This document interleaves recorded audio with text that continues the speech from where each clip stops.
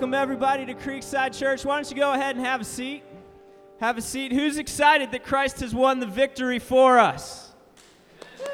Yeah, that's what we like to hear. Hey, it is Memorial Day. Happy Memorial Day. And you know what? As it's Memorial Day, we pause for a moment to think about all the people who have sacrificed the ultimate sacrifice for our freedom in this country. But it really should make us think mostly about the fact that Jesus sacrificed himself, gave up his own life for our ultimate freedom in Christ. Amen about that? Amen. I want to read this scripture to you. We're going to get ready to just continue in worship and come with our hearts before Jesus. He says, where two or three are gathered in my name, I am there. As I read this scripture, I want you to focus on the words that are big. Remember our great God who has redeemed us. So I just want you to close your eyes for a moment. And as we continue in worship, we're going to take our offering. And if you're a guest, you are our guest. You can just let that pass. But we want to be found giving with joyful and sincere hearts, whatever God has led us to give back to him out of our abundance.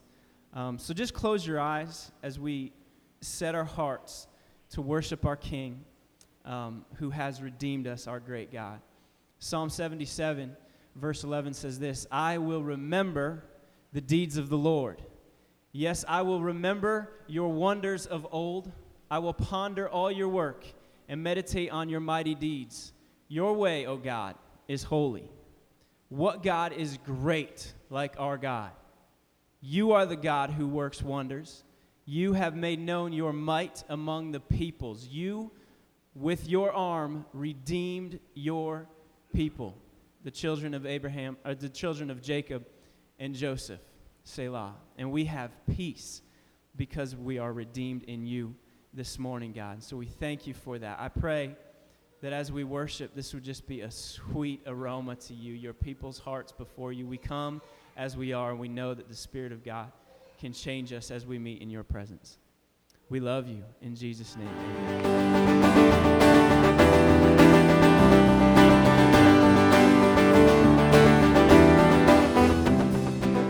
Okay.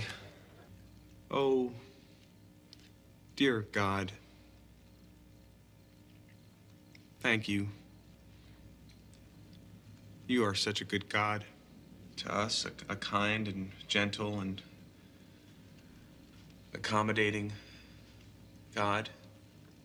And we thank you, oh sweet, sweet Lord of hosts, for the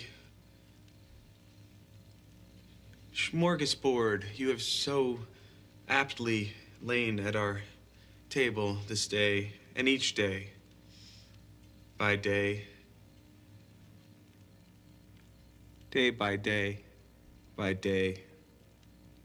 Oh, dear Lord, three things we pray: to love thee more dearly, to see thee more clearly, to follow thee more nearly, day by day by day. Amen.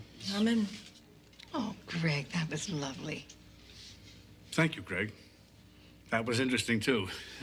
I don't know if you've ever felt like that, just not sure how to pray.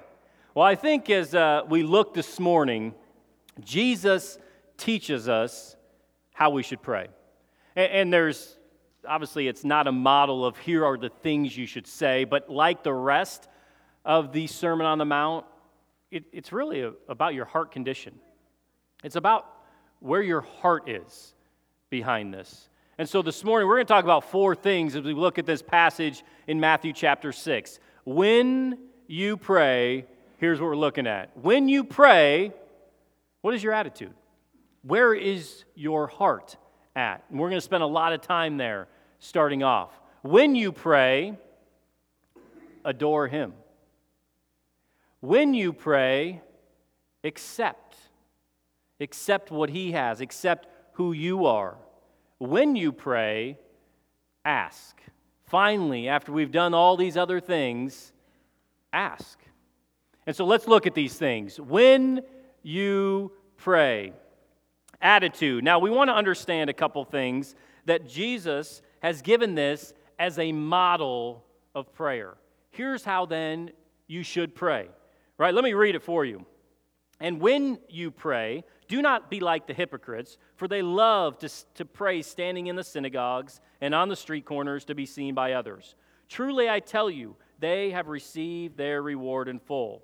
But when you pray, go into your room, close the door, and pray to your Father who is unseen. Then your Father who sees what is done in secret will reward you. And when you pray, do not keep on babbling like the pagans, for they think they will be heard because of their many words. Do not be like them, for your Father knows what you need before you even ask. This then is how you should pray. Our Father in heaven, hallowed be your name. Your kingdom come, your will be done on earth as it is in heaven. Give us today our daily bread, and forgive us our debts as we also have forgiven our debtors.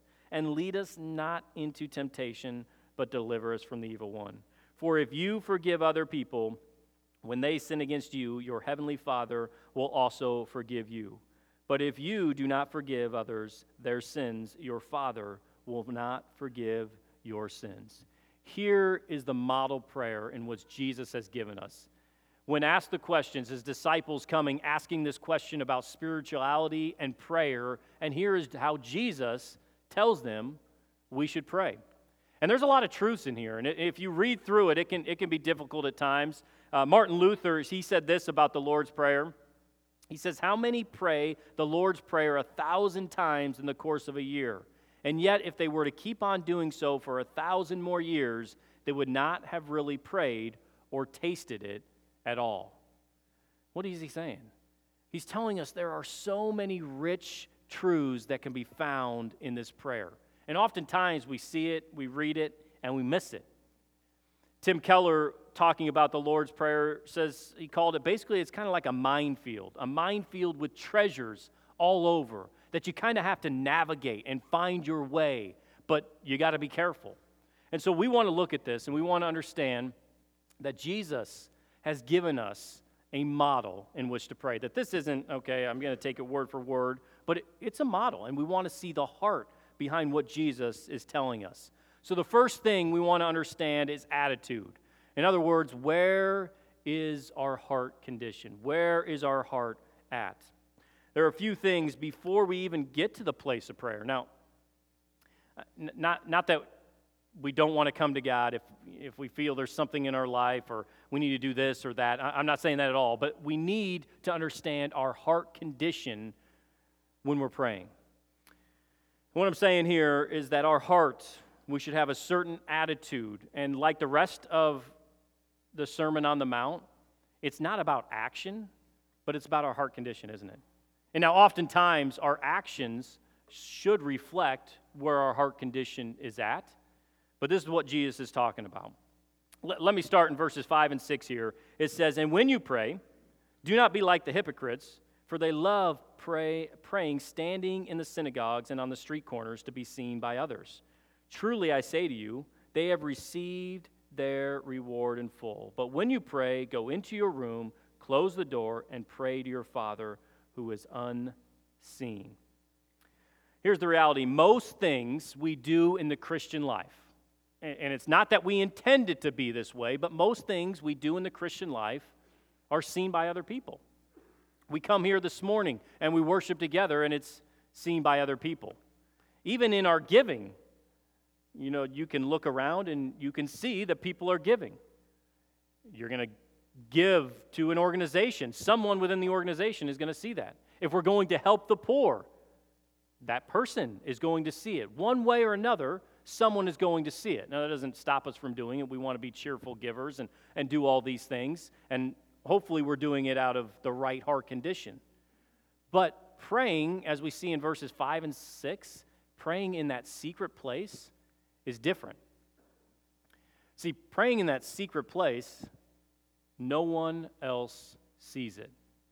So oftentimes, if we want to examine our own life, sometimes people will do these things. They will pray, they will give, they help the poor, all these things so they can either feel better about themselves or try to find right standing with God. They will do it for all these other reasons.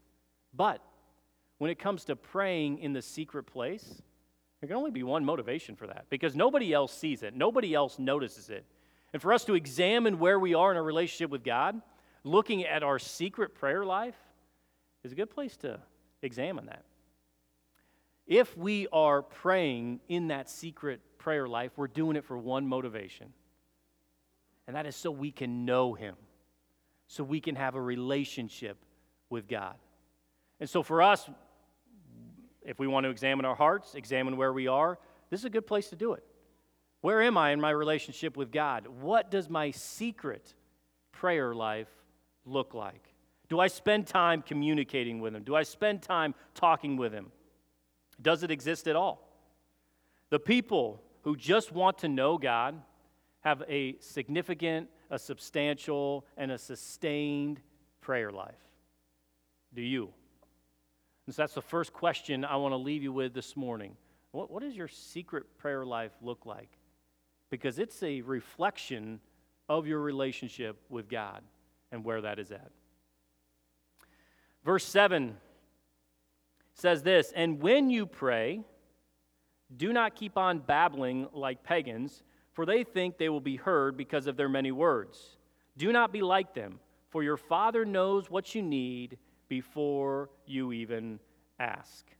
The word babbles here, when you see it, the actual word in the Greek is this word of continuous repetition, right? It's kind of a frantic repeating it over and over. It's kind of like when your kids come to you, "Dad, give me ice cream." My son yesterday, I told him earlier in the afternoon he could have ice cream. Well, that was a mistake, right? So for the next 3 or 4 hours, he's tugging at my shirt, asking when he can have ice cream. But it's this frantic repeating over and over. And see, so when the Pharisees and the teachers of the law, and when they saw this, they felt like, yeah, that's a good religious activity. And what they're viewing this as is that, yeah, I'm continuing to do, it's performance-based, right? If I continue to do the activities, if I continue to pray, if I continue to go to the synagogue, I do all these things. If I do them over and over, that God is going to bless me.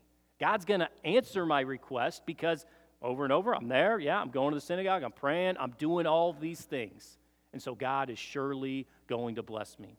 And so the word babbles here, that's exactly what he's saying, is that it's this repetition. Frenetic repetition over and over and over, because it's this religious activity, and because I am religious and because I am continuing in my religious activities, God's going to see it, He's going to answer, and He's going to bless me. And it's performance-based. And what Jesus is trying to do, He's trying to take us away from this performance-based mentality, this performance-based life, this performance-based prayer life. And He's trying to take us to a place where it's not about performance, but it's about a relationship with God the Father. And so He wants us to see that. You even go back to verse 5 and we see it, and he uses the word hypocrites there. Don't be like the hypocrites. Well, that word actually refers to like actors in a theater. And what he's saying, there'd be actors in a theater, and they had that all set up. He's saying, don't be like the actors in a theater who are doing it, who are performing just so they can be seen. He's saying it's not at all about performance, but it's about relationship. It's about your heart condition. Our attitude, our heart should be that we want to truly know God. That's why we're entering that secret prayer place. That's why we're asking and petitioning God. It's not about us wanting to get something. And this is where that whole performance thing comes in. And what he talks about, the hypocrites who babble on, because they want something from God. And Jesus is telling us it's not about wanting something from Him, but it's about desiring that relationship with Him. And that's what He wants us to truly understand. Verse 9, he continues on. He says, this is how you should pray. Our Father. This is where it begins. Our Father. The primary thing that Jesus wants us to understand about God is that He is our Father. And there are many names for God. You can look throughout the Bible and we can see all these attributes of who God is. But what Jesus wants to point us to in this prayer is the fact that he is our Father. And we're trying to get away from this performance-based to this relationship-based. And I think that's why Jesus is pointing this out, that he is our Father, that it is a relationship with him. And if you look at performance versus relationship, taken in a sense of if you have a job, you have a boss most of the time, and let's say this boss, you can have a great relationship with this boss. He could be a great friend. You could spend time with him. You can get along great. But if you don't perform, if you continuously don't perform, what's going to happen? You're probably going to lose your job, right? There's that performance-based. That I can have a great relationship with my boss, and I can ask him these things and all these things, but if I don't perform continuously, I'm probably going to lose my job. And you compare that to that role of a father. Now, does a father care about performance? I do. You know, I coach my son's team, and we will play baseball, and I'll tell you this right now, my son is probably the best player on the team. Right, Dad? He's probably, okay, all right. So, you know, he's only 6, but he's the only guy that can make an out for our team. So if I don't have him at a position, nobody else is going to make an out. So I care about his performance. Now, if my son didn't perform, would that change my love for him at all? No. And so you can see the difference in what Jesus is trying to point us to. We see this performance-based versus relationship-based. We're performance-based, then it comes back on us. Am I going to perform? Am I going to do it? Am I going to carry through? Am I going to do all these things? Because if I don't, well, then surely there's going to be no answer to my prayer. But when we see that he is a father and there is a relationship, then it's not based on my performance. It's all based on that relationship. And it changes everything. And so what Jesus wants to point us to, and the reason he starts the prayer the way that he does, is that he wants us to understand it's a relationship as a father with a child. And you know what? With a father, it doesn't matter how powerful that father is, how wealthy that father is, how dangerous that father is. Can a child always go to their father? Yeah. It doesn't matter the position of the father. The child always has confidence to go to that father. They could come asking for a cup of water in the middle of the night, right? What's the father going to do? Yeah, now, if their spouse asks them for a cup of water, it's probably go get it yourself. But if the child comes, they're probably going to do it because that's the relationship. And what Jesus wants us to point us out, we got a powerful, a wealthy, a dangerous Father in God. But we have access, and we can have confidence, and we have that relationship that we can go to him. And so our heart condition, our attitude should understand we are the child, he is the Father, and he loves us. And Jesus wants to point out that relationship aspect of it. Jesus is telling us you can't pray the kind of prayer he is talking about unless it's on family terms. We have that family relationship. He is the Father, we are the child. And of course, God is holy. We see it right in here. Hallowed be your name. Of course, he is the king. Your kingdom come. Of course, he's all powerful, yet we can still come to him. That's why Jesus starts the way that he does. And Jesus, in here, he actually has the audacity to say that this great Lord of the universe loves us so much, and he's all powerful, all knowing, all of these things, yet we can still come to him. Isn't that awesome? Isn't that amazing? What an amazing thing. And Jesus wants us to understand. One more thing as we talk about attitude is that we see in this portion that our attitude, our heart, must be one of forgiveness. And this is key. And we'll see it. And I think the language is very strong here. Actually, if you get to the end, listen to the verse 15 on this. But if you do not forgive others their sins, your Father will not forgive your sins. I mean, that's pretty strong language there.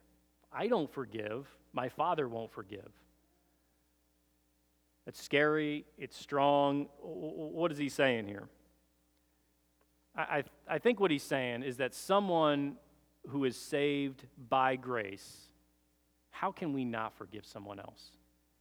See, when we look and we see this perfect and holy God, and we look at our lives, and we understand at some point we have wronged him. We have fallen short. And yet through his son Jesus, he has done an incredible thing. And through his son Jesus, we can find forgiveness. And as someone who has been forgiven by God through the work of the cross of Jesus Christ, how can I not then turn around and forgive someone else? And so what Jesus wants to point us to is, remember, you're a forgiven person. You should live differently because of that. And you should turn around and forgive others because you have been forgiven such a great debt. And so he wants us to understand. He wants us to know that we need to be and have good relationships with other people. If we can't forgive, we don't have the right attitude. We don't have the right heart condition. Our attitude, our heart, when we pray, we need to understand that. The second point is adore. Here's what I mean. And if you read through this prayer, Jesus has given us a model, but man through the century know that these aren't the only words that we need to pray, right? It's a model for us. But in this model, there's a sense of kind of, one, our attitude, but these other aspects of our prayer life that should be there. And adoring is one of them. And what do I mean by that? Half of this prayer, as we go through it, half of this prayer is not about me. It's not about my struggles. It's not about my disappointments. It's not about what's going on in my life. Half of this prayer that Jesus is giving and modeling is about who? It's about him, our Father. It's about adoring. It's about realizing who he is, realizing all his attributes, realizing all of these things about God. There's really nothing we want more than to come to God and say, God, here's my issues, here's what I got, fix this, do this. But what Jesus wants us to understand is the awesomeness of God, the greatness of God, all the attributes of God, and just to dive in and be blown away and be dazzled by who he is. And it's such a great place to start in our lives, but in our prayer lives, to start there, to realize the greatness of God, the awesomeness of God. And so when we pray, Jesus points us right there. Half of this prayer is about adoring God. Listen to some of the word. We see he's heavenly, our Father in heaven. He's heavenly. He's holy. Hallowed be your name. He's a holy God. He's sovereign and he's kingly. Your kingdom come. But we also see he's a Father. And we see all these amazing attributes of who God is. And there's so much information about God and how great he is, and yet how accessible he is, even in his greatness. How tough he is, and yet how sweet he is. How holy he is, and yet at the same time, how forgiving he is. What an amazing thing. And Jesus wants us to realize that when we approach God and we come to God, adore him. Adore him for who he is. Adore him for his attributes and his qualities. And when we begin to do that, it begins to change our heart condition. We realize the greatness of God. Here's the reality. There's nothing more that we want than to come to him with all our issues and all our problems. But there's nothing more that we need than to come to him and just adore who he is. The next one is acceptance, to accept. As we look at this, there's a few things I want us to know. This is to accept who we are in all of this. This is to accept our position in this. Now, if we read through this, we know our heart and our attitude should be where it should be at. We know that when we pray, we should adore God and who He is. And we want to, and we're going to see it, we want to begin to ask. But there's something in the middle that we don't want to miss. So it's great, we go to God and we adore Him and we dive in and we see all His qualities. But before we begin to ask, there's one more thing that we need to understand. And we don't want to miss this little phrase that says, "Thy will be done." Thy will be done. You cannot begin to pray, "Give me," until you first pray for His will in your life. You must not pray, "I need all these things," until you say, "You know what I need." Go back. Again, we've talked about this performance and this relationship, that it's about a relationship, right? Go back to this idea of a father. Now, I have 3 kids, and they're 9, and they're 6, and they're 2. Do I know what's good for them more than they do? Let's hope. Okay? Well, the Friday night, we're having a movie night with the family, and we're sitting on the couch watching this movie, and my 2-year-old just kind of wanders, does her own thing, whatever. We don't really care. And all of a sudden, I turn around, and I notice she's at the kitchen sink. And what she had done is she had kind of wandered off. She wandered in the bathroom, grabbed her stool that she uses to wash her hands, carried it into the kitchen, went up to the sink, jumped up on the sink, and reached into the sink, and I turn around, and in her hands is the largest knife that we own. Okay, and why anybody needs to own a knife that's this long? And I'm not kidding. This is the size of the knife. It's this thick, and she's holding it in her hand. I don't know why we own a knife. I don't question my wife or afraid she'll use the knife. So here's my 2-year-old just standing here looking at me with this huge knife in her hands. And I panic, right? I panic. I leap over the couch. I run. I grab her hand because usually when she gets in trouble, she starts throwing things. So I grab her hand to make sure she doesn't do that and take the knife out of her hand. Now, in her mind, she's got all these toys, but man, look at this thing, right? This is awesome. So she climbs up on the counter and grabs this knife out of the kitchen sink. Do I know what's better for my daughter than she does? Yeah, it may look all nice and shiny and may look like something nice to play with, but the father, me, I know better. I know that there is harm.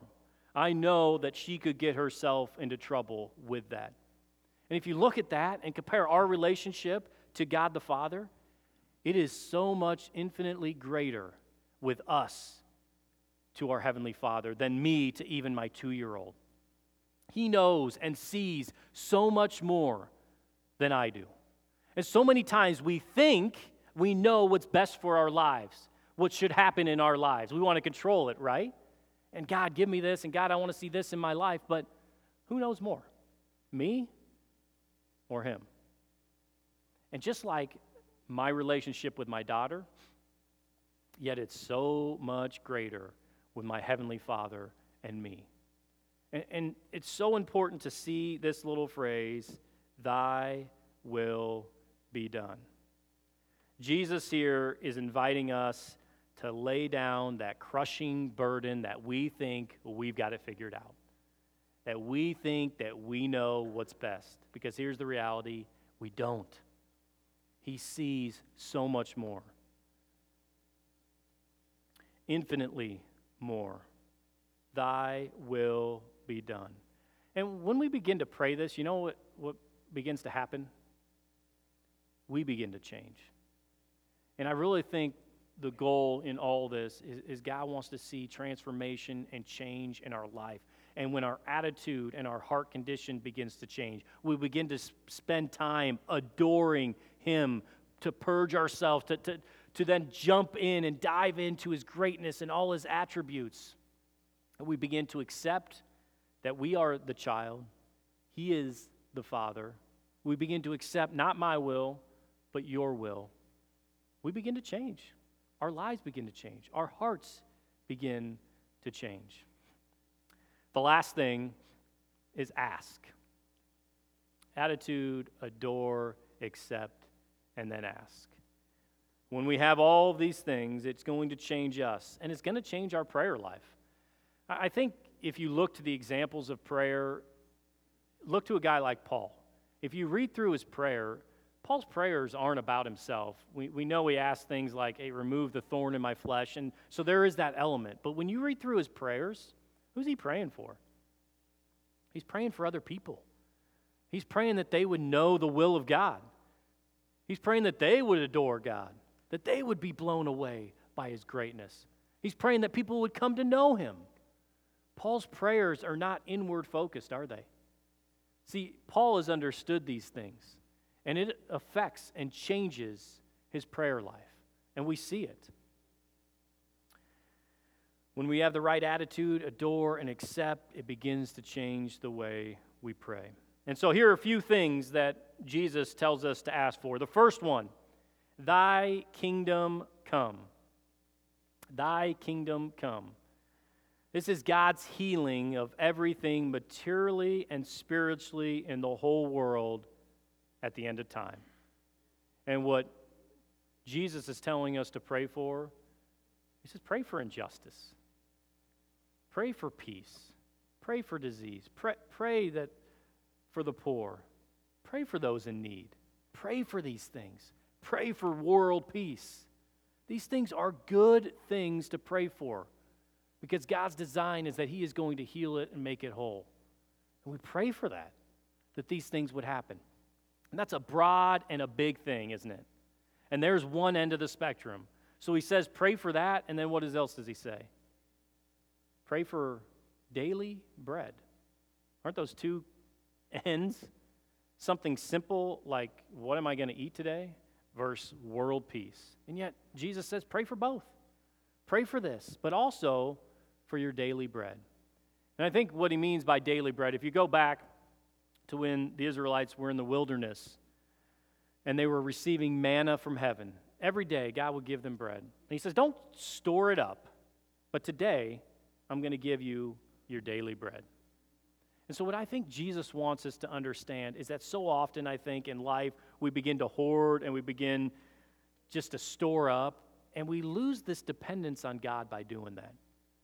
And so God wants us to be generous and giving people. And we begin to pray that God, hey, I want to be generous and I want to give. And as I pray for these things, God might give me more, and hopefully that would cause me to be more generous and to give more. It comes back to that heart condition. And so as God gives me much, that I would give generously to others. Two more things under the ask, and they're more about asking God to make me something. Two things. One, make me a forgiven person. And forgive us our debts as we also have forgiven our debtors. I touched on it earlier. But here's the reality, and I'd ask the question, do you know what it is to walk around on a daily basis knowing you are forgiven, that you are a forgiven debtor? I think on one hand, it should humble us, right? Humbles us because we know we've been forgiven.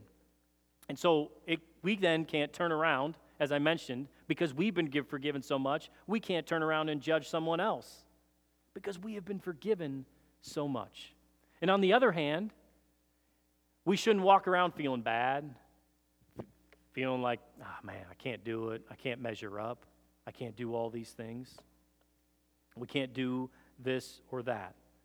So on both aspects of it, we shouldn't feel like we're too great, yet we shouldn't feel like we're too low either. Live as a forgiven person.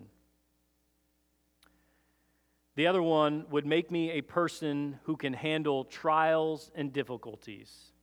Verse 13 says, and lead us not into temptation, but deliver us from the evil one.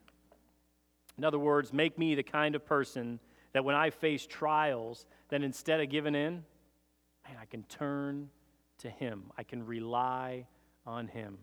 Lead us not into temptation, but deliver us from the evil one. Attitude, adore, accept, and ask. The band is going to come back up, and we're going to lead into a time to remember Jesus. Here's what I want to leave you with, though. I want to answer the question of how can I be this type of person? How can I be the type of person that Jesus is referring to as he's modeling and he's showing us this then is how you should pray? Well, how can I do it? And here's the answer to that. Because he did. He has shown us. Not only did Jesus tell us how we should pray, but in the garden, he modeled this same prayer. If you look at that, and you would look at every other religion in the world, there's God, and we got to pray to God because he's God and we are human. But we have a God who became weak, and he prayed just like us. And in the garden, he asked, may this cup pass from me. But not my will, right? Your will be done. And Jesus, just like he told us, showed us. And now we can pray to surrender our lives because he prayed to surrender for you. Surrender to the cross for you. And we can pray, thy will be done, because he prayed that same thing in the garden. Thy will be done. His circumstances far worse than ours. The cup he had to bear far more than what we do.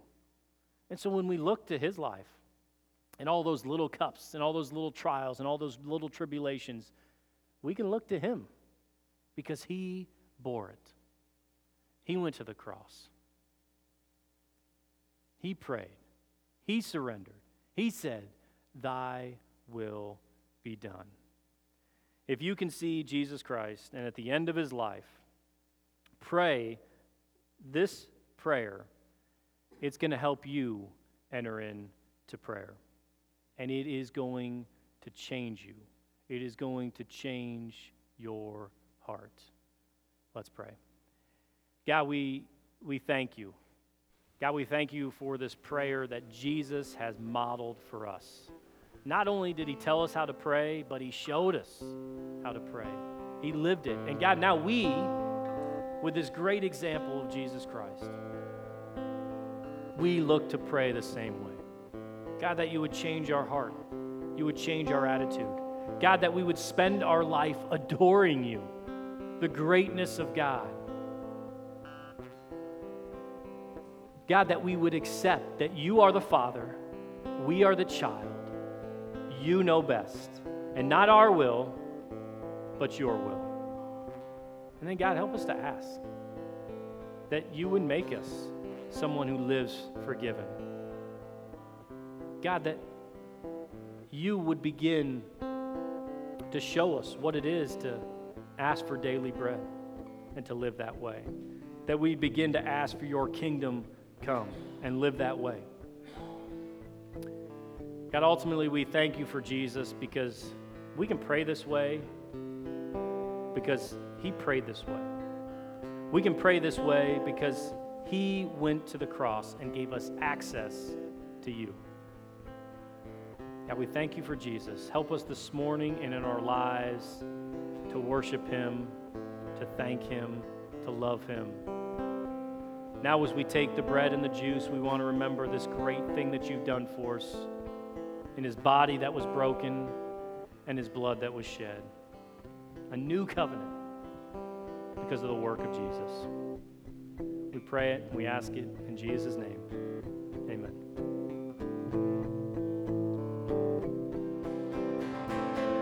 Sing it out, church. When he comes, we look forward to that day.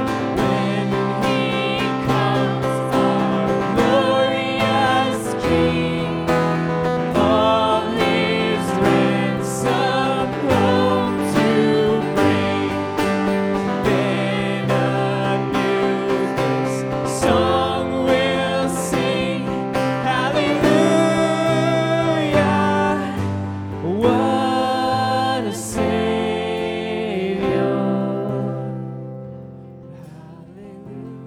Jesus, in speaking in Matthew 6, showed us two models, one of performance, one of relationship, one of technique, and one of friendship. And so as we pray, may we see that he modeled it. He not only told us, but he modeled it for us. And may we have a substantial, sustained prayer life, secret prayer life, because of what he has done, because he showed us. He told us, he showed us, and ultimately, he provided that way in which we could come to God. Let me pray, and then we're going to sing one more song together. God, we thank you for Jesus, who showed us how to pray by telling and by doing it. And God, as we look and we evaluate our own life, may we have a prayer life not based on performance, but based on relationship, not based on some technique or way, but based on our friendship with God. God, help us to have sustained and substantial, secret prayer lives. God, may we seek to know you. May we seek to adore you. Pray it, and we ask it in Jesus' name.